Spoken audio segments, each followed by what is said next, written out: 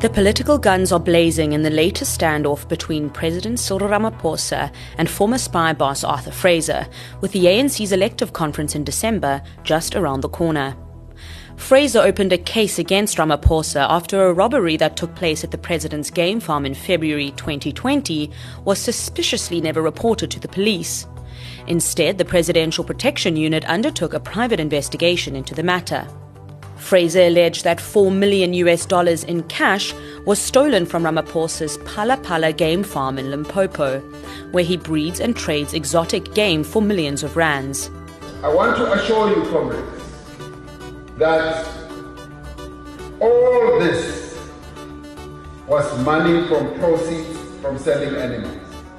I have never stolen money from anywhere, be it from our taxpayers, be it from anyone. I've never done so. Fraser, meanwhile, is implicated in an investigation into corruption at the State Security Agency during and after his time as the Director General. I'm Amy Gibbings, a journalist for News 24's Multimedia Department, and you're listening to The Story. This week we'll be talking to News 24 investigative journalist Kyle Cowan, who will fill us in on all the details of the 2020 robbery, what happened, and who is implicated. We'll then discuss the political ramifications of the robbery itself and Fraser's timely accusations. You're listening to The Story. It's a podcast by News 24. We'll speak to journalists and experts about the week's biggest story. This is what we saw, heard, and uncovered this week. Carl is tuning in from our Joburg office. Thank you for joining us this morning, Carl. Thank you, Amy. Can you first explain everything we know about this robbery so far? We know very little. We know that 5 men who Arthur Fraser has identified as being a mix of Namibian citizens and South African citizens allegedly broke into the main farmhouse at Phala Phala on the evening of the 9th of February 2020 and then made off with an undisclosed or as yet unverified amount of cash, allegedly in foreign currency. What we don't understand a lot about is really how these people became aware of the cash being in the farmhouse. So what Mr. Fraser alleges is that the president's domestic worker who worked inside the house may have alerted some people to the existence of the money. That sounds plausible. It's a story that I think that we've heard before as South Africans. But after that, everything becomes quite strange, because then the men are allegedly, exchanging all this foreign currency at a small little shop in the Cape Town CBD, and then they're buying cars worth 700,000 rand and flats worth 2 million rand and living a quite a lavish lifestyle. And what Mr. Fraser alleges then happens is basically the president's head of protection is a police general by the name of Wally Roeder. He then, according to Fraser, unlawfully constituted a team to investigate the break-in. And this is where he claims a cover-up happened, because there's no actual case registered with police, but there was some kind of an investigation. Now, to put this in the proper context, almost everything that Arthur Fraser says in his affidavit is hearsay, i.e. he heard it from someone else and is now reporting it to the police. He doesn't have first-hand knowledge of this investigation. He wasn't actually involved in it, which is a problem, a legal problem, I think, that will have to be overcome at some point by the police and now investigating it. But what is very clear is that there was a break-in at the farm. The president has said as much. We don't know how much money was stolen, and we don't know if the 5 men that Mr. Fraser says were involved were actually involved. Does Mr. Fraser claim to have a well-informed source? He does. He claims that the source of all of his information was a member of the team that Major General Roeder established to investigate this, seemingly off the books. Who that person is, we don't know, because he obviously doesn't name this person. But the question then does become, why does Mr. Fraser play the middleman here? Why is he the one that this person from Major Roeder's team approaches?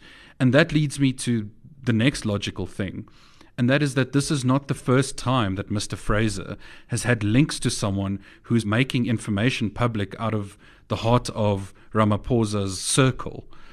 News 24 has previously reported about, those who were suspected to have leaked emails surrounding the CR17 campaign, and how that person was also linked to Arthur Fraser. So it starts to become quite a murky spy story very, very quickly. But the one thing we shouldn't lose sight of is that no matter who reported this, there is still one big problem. And why is the president sitting with so much cash at his house on a farm in Limpopo? Let's talk about that.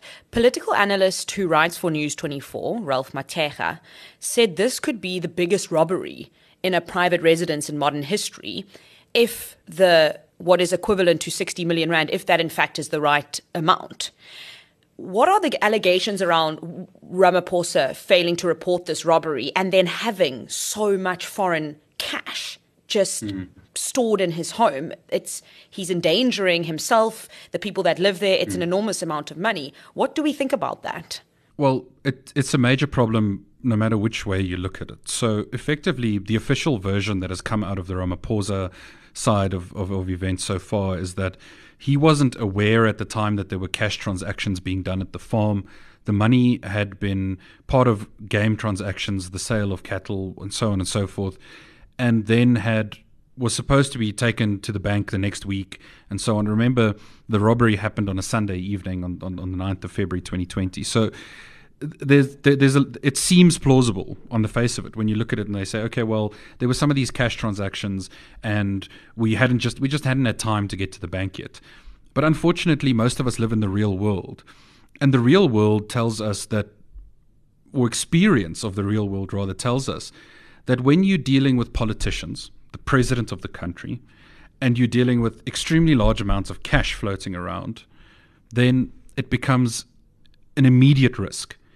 Because no matter what story the president tells to justify this cash being on his farm, he will never be able to escape reasonable suspicion that this money was either a bribe or money being paid to lobby him politically for policy or whatever.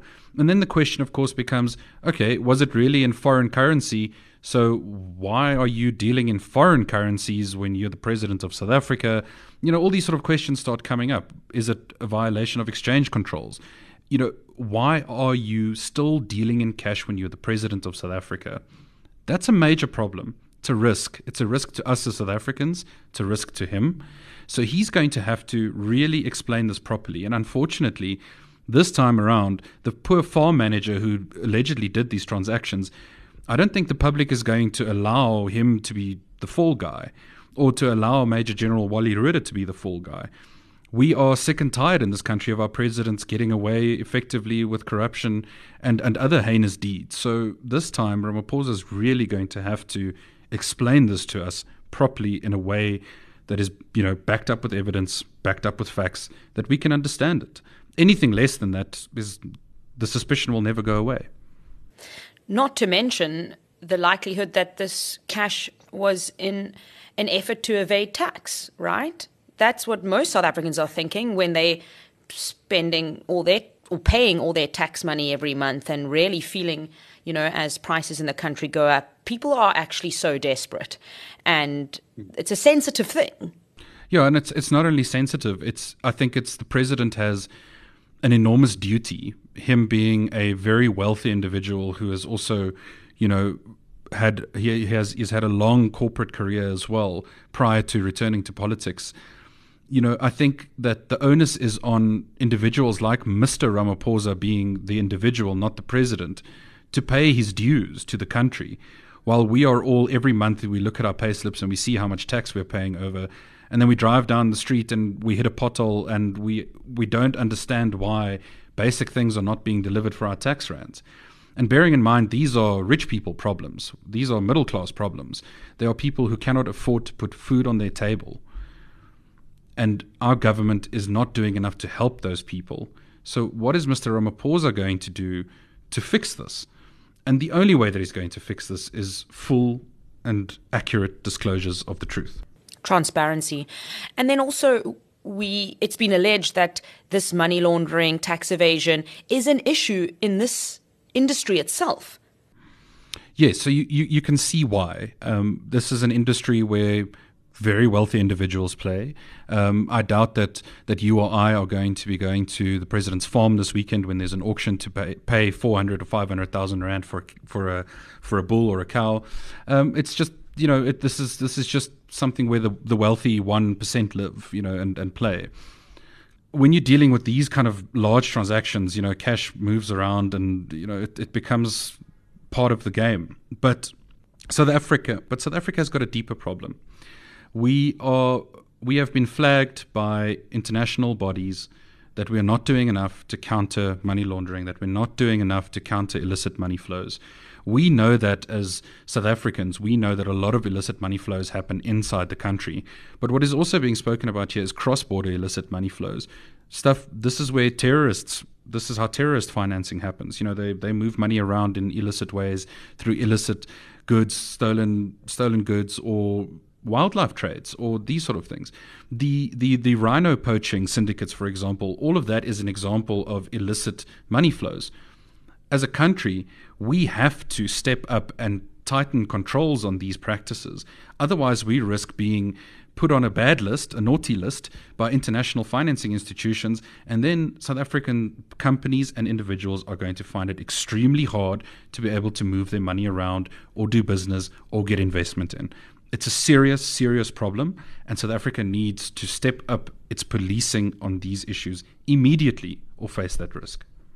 And what makes this even worse is that our own president is not allegedly setting an example. And then what? Tell us a bit about the suspects that have been identified in this case. We went out, I know you went out with a team in Joburg, I went out with a team in Cape Town trying to hunt down these suspects, doorstop them. We had addresses, we weren't sure if they were correct. We didn't get so lucky on our side, but we did discover that these people don't really have much in common. There might be a shared Facebook friend, but tell us what we know so far. Let's start with this. In the affidavit that Mr. Fraser provided to police, he rather disgustingly sort of tries to cast a xenophobic trope over all of this by identifying all of the suspects as either Namibian citizens or from Namibia or connected to Namibia. I'm not exactly sure why Mr. Fraser did that, but I think that's something we need to discuss, but maybe at a later stage. What we've been able to figure out is that these men have lived in relatively modest lifestyles up until a couple of years ago.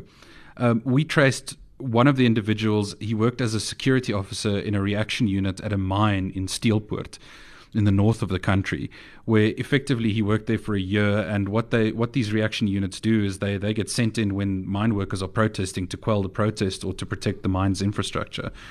It's not a well-paying job. It's not a job that many aspire to. One of the other individuals was an Uber driver, which it can be seen as a slightly more honorable profession, I suppose. But also, it's not a profession that you don't wake up one day and say, I wish I can be an Uber driver one day. It's a job that you do because you're capable of driving a vehicle well and you need to make money. So these are the kind of individuals that we're dealing with. We did extensive backgrounds on each and every single one of these people. Over and above, allegations from other media outlets reporting that they were arrested for, immigration violations in Namibia and then deported and so on and so forth. We really focused on what we could tell our readers about these individuals here at home in South Africa.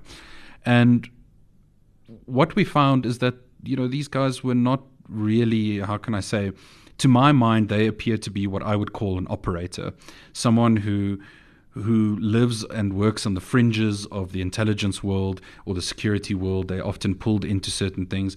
And the reason for this is very simple. There are an unbelievable amount of fake addresses linked to some of these individuals. Now, you either provide a fake address to a credit bureau because you don't want them to find you because you don't intend on paying your debts, or you don't want other people to actually know where you're living. So this is one of the clues that we found. But at the same time, we found, for example, that Mr. Fraser said one of the guys bought quite a fancy Volkswagen Tiguan with the money that had been stolen on the farm. But in actual fact, he had already posted the picture that Mr. Fraser attached to his affidavit to his Facebook account in September of 2018. So there's one factual problem there. And I'm not saying that Mr. Fraser couched this as this is the information he got from his source.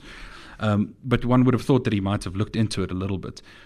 to my mind, and obviously this is a debate within our team, but to my mind, I don't think these individuals have much to do with the robbery in and of itself, actually. What I do believe is that they are somehow being presented as the people who are involved. And to back that up, there is evidence of them having, spending 1.8 million rand cash on a flat in Bloubergstrand, almost a year after the robbery happened, or buying Golf GTIs, that sort of thing. So there's something very strange going on here, Amy. It's just going to take a long time, I think, for us to separate the wheat from the chaff. Because Fraser has alleged that these suspects were paid off 150,000 rand each by the investigators. Why would you pay someone who's already stolen an enormous amount of money from you? Exactly. It doesn't make logical sense to me.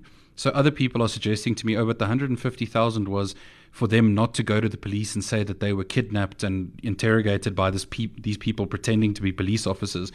And in the same breath, Mr. Fraser is telling us that Mr. Wally Rudder, who is a police official, got people who were former and current police officers to do the investigation with him. Now, whether that was sanctioned or whether that's unlawful, I think that's up for debate. But the problem is that you can't accuse someone of pretending to be a policeman when he is a policeman. Even if he shouldn't be involved in the investigation in the first place, or if it should have been done through other channels, a policeman is a policeman. And if he wishes to take a suspect into custody for questioning, I think that's perfectly within Mr. Rudder's rights to have done that. Tell me a bit about our relationship on a national level with Namibia. What is the connection here? Is there suspicion around our president's relationship with the Namibian president? Yes, so the allegation that has come out, in subsequent reporting of this, by other media outlets, particularly Amabungani, is that the Namibian president was involved somehow in this cover-up, in the sense that our president had allegedly asked him to not investigate or to not ask too many questions, that sort of thing. I don't think that's terribly plausible. It sounds to me like a conspiracy theory. I think diplomatically, if the president did want to keep this quiet, there would have been other ways that he could have gone about this. Instead of speaking directly to the president, they could have got our police head to speak to that police head, or our prosecutors to speak to those prosecutors, that sort of thing, if you really want to talk about cover-ups. Other than these suspects not having much in common, Emmanuel David is alleged to have been in a relationship with a domestic worker. So perhaps he is some central figure in terms of bringing these people together. Is there any information around that? So this is again one of those strange claims, because Mr. David, to my knowledge, is married. I have not found any evidence that says that he even lived in the Syferskuil informal settlement as is alleged by Mr. Fraser. I think we have to understand something very clearly as South Africans. I am not for a moment saying the burglary did not happen. The burglary did happen. I'm just saying that just because Mr. Arthur Fraser says it is so, we should not accept it as the gospel truth. Julius Malema was out on TV the other day saying that we must never question the credibility of Arthur Fraser. Well, unfortunately for Mr. Malema, South Africans and journalists in particular have been questioning Mr. Fraser's credibility for more than a decade. He is a senior spy. He was in charge of the State Security Agency. This is not a man who, when he speaks, I believe a single word he says. I will double and triple check every single thing that Mr. Fraser says long before I report it as fact. Let's talk about Fraser. He himself is implicated in a corruption probe. Tell us a bit about that, and then how this could actually be a well-timed political move in time for the elective conference we have around the corner in December. Yes, so this is the broader context. It's an ANC elective year. ANC will go and at the end in December this year they will go and choose a president again, and many are saying that Ramaphosa will survive this and continue on for a second term. But whenever there's an ANC elective year, we must view all these scandals through the ANC prism. And it's unfortunate because effectively then the country becomes obsessed with ANC internal battles. And an ANC internal battle becomes the reason why someone like Mr. Fraser decides to now, after 2 years of this robbery, and trust me, he knew about it before he went to go and report it on the 1st of June. He now suddenly decides to do that now, in this year. So there's a couple of reasons for that. there's a forensic investigation that was recommended by the Mufamadi panel ongoing at the State Security Agency. Those forensic investigators, as News 24 reported, have now passed security clearance and their investigation is starting. The investigative directorate is investigating allegations that were put before the Zondo Commission. The Zondo Commission's part 4 of the Zondo Commission report is coming out. It's going to focus largely on state capture at the State Security Agency. There's also the matter of the arrest of the Guptas in Dubai. It's not coincidental that on Wednesday Mr. Fraser opens this case and on Friday the Guptas are arrested. Now, many people, conspiracy theorists, will want you to believe that, the Guptas have been arrested to detract attention away from Fraser's claims. Incorrect on two fronts. Number one, the Gupta's arrest has been coming for a much longer time than Mr. Fraser's case. And second of all, South Africans are capable of focusing on more than one thing at a time. We are not idiots. We are not stupid as a people, as a nation. We can focus on more than one issue at a time. And we can still hold President Ramaphosa accountable while we observe and wait for the Gupta family to be extradited to the country. So that's quite important, I think, for everyone to just be aware of. But Mr. Fraser is a different kettle of fish. Mr. Fraser is facing long-standing allegations of impropriety, malfeasance, nepotism around the principal agent network program that was established by the then National Intelligence Agency way back when, 2005, 6, 7, when he was a deputy director back then. Then Mr. Fraser leaves the SSA and he comes back in late 2016 and he's there until 2018. Now, very important, what happened when Mr. Fraser came back to the SSA? He was appointed as the Director General, and he oversaw a massive increase in the budget that the Office of the Director General had at his disposal while he was there. It went from 40-something million to more than 300 million rand. And what is being alleged by State Security Agency operatives who went before the Zondo Commission is that Mr. Fraser's centralized covert operations that he had been supposed to shut down, unlawful, unconstitutional covert operations that were done by the Special Operations Unit under Thulani Dlomo, and that he had then centralized them in his office and then managed those projects from there. That is what the investigative directorate is investigating. That is what the forensic investigators will be looking at. They'll be looking at simple things, PFMA violations. Did he act lawfully? Was he allowed to move money around the way he did? Was he allowed to spend money the way he did? And those are significant problems for someone like Mr. Fraser, who we know has kept files on every politician that has probably ever occupied a senior position in this country. He is going to be facing down the barrel of a loaded gun at some point on these issues. Administrative issues. We're not even talking about the problems and the issues that they got up to with these covert operations. Simple administrative things. Were you allowed to spend the money that you spent? And the answer to that, according to the people I speak to, is no. So where exactly does Fraser fit in to the ANC factions? Is it safe to assume that he is not within Ramaphosa's faction of things? I don't think it's safe to assume anything about Mr. Fraser, and I'll tell you why. For a long time now, we have been told stories that around the 2017 elective conference, where President Cyril Ramaphosa eventually became the ANC president, that Mr. Fraser, who was then the Director General of the SSA, flipped, is to use the colloquial term, and actually helped the CR17 campaign because of security concerns, etc. And this may explain why he was then given a soft landing as, the Department of Correctional Services Commissioner. I don't know if any of that's true. That could just be speculation by my sources. But what we do know are several facts. We do know that Mr. Fraser was somehow involved in the leaking of the so-called spy tapes to Zuma's legal team. He was called Zuma's spy at one point. He had effectively saved Zuma's career. He had saved him from going to jail. Now he is again involving himself seemingly to the benefit of people who may still be loyal to former President Jacob Zuma. So there's a strange sort of correlation between the things that Fraser does and, things that benefit Zuma loyalists, or the RET faction, as some people call them.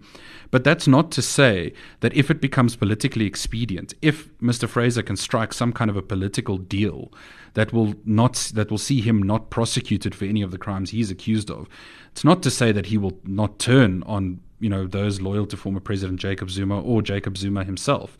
That's the problem when you deal with spies, is that they will probably do at the end of the day what's best for them. And the main focus here is, of course, is not queen and country, as they say. This is not some sort of effort to protect the South African Republic from whatever. Because if it was, Mr. Fraser would have reported these allegations a long time ago, and he wouldn't have waited for the opportune political moment or when it suited him best. So we need to understand this context. Mr. Fraser is not doing this because he's a patriot. He's doing this for some other reason, and we are yet to completely understand why. I think you made a good point earlier in that we become, as South Africans, so caught up in these political battles that they end up diverting the attention from the things that really matter. Even if Fraser has these intentions, what happened at Ramaphosa's farm is also problematic. But now we're focusing, so that is the issue. The infighting takes center stage, and then these very important issues, we kind of become used to them. It's like, oh, another corruption, oh, another money laundering, and we get used to hearing these things, which is the real tragedy. But tell me, what do you foresee to come out of this? What's next? Where do you see this landing? We've seen this story before. Remember, shortly after President Ramaphosa assumed office, news broke around the 500,000 Rand donation that the former Bosasa CEO Gavin Watson had paid to his CR17 campaign. And he weathered that political storm quite well. It obviously wasn't such a big deal as this. I think that the theft of so much cash from your farmhouse is a much bigger problem than a dodgy donation. But this is going to become extremely uncomfortable for President Ramaphosa.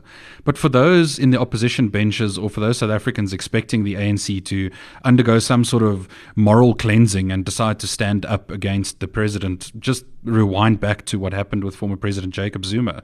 Even as revelations of state capture were coming out, the ANC MPs in Parliament voted to keep the man on at least 2 occasions. So don't get your hopes up that the ANC caucus is now going to somehow turn around and vote him out. That's just not going to happen. What is going to happen is that Ramaphosa's political agenda is going to be slightly destabilized. Whether that's going to affect the running of the country or not remains to be seen. But this is not the first leak that will come out this year, and it definitely won't be the last. I fully suspect that prior to December this year, there's still going to be quite a few things that will come out that will be damaging to Ramaphosa's sort of hopes and dreams to maintain his second term. I think he'll probably retain it, but whether he sees it out to the end is a different story. And unfortunately, we saw this with CR17 as well. When Ramaphosa's political opponents were starting to fight dirty with all these leaks and giving information out to the public and to certain media houses and so on, the Ramaphosa camp was very slow to respond. So And not only respond in the official sense in terms of quelling the accusations or so on, but also in fighting back, in simply just fighting the game and getting some hands dirty and dishing the dirt on their political opponents. And this is another thing that South Africans must always remember is that the ANC looks after the ANC. People inside the ANC look after each other. When you read about scandals in the media, about procurement problems or so on, it's usually because of 3 reasons. One, because some or other journalist spent time and effort in trying to understand a certain tender or deal or problem and picked up corruption, or a whistleblower stepped forward, or a political opponent stepped forward. So this is the problem that we have. Whether Ramaphosa is going to survive this or not, I wouldn't hold my breath that anyone's going to be voting him out of office anytime soon. But it's going to get messy, and there's probably going to be a lot more leaks before the end. If it weren't so depressing and to our detriment as a country, I'd almost want to get my popcorn out and enjoy the show before December, because it's sure going to get more exciting and edgy, I suppose. But that's all we have time for today. That was very interesting, Carl, with your wealth of knowledge around this topic and others. Thank you so much for joining us. That was Carl Cowan, News 24 investigative journalist. That's all we have time for this week. I'm Amy Gibbings, producer and host of The Story. Join us next Saturday for a discussion on the week's biggest story.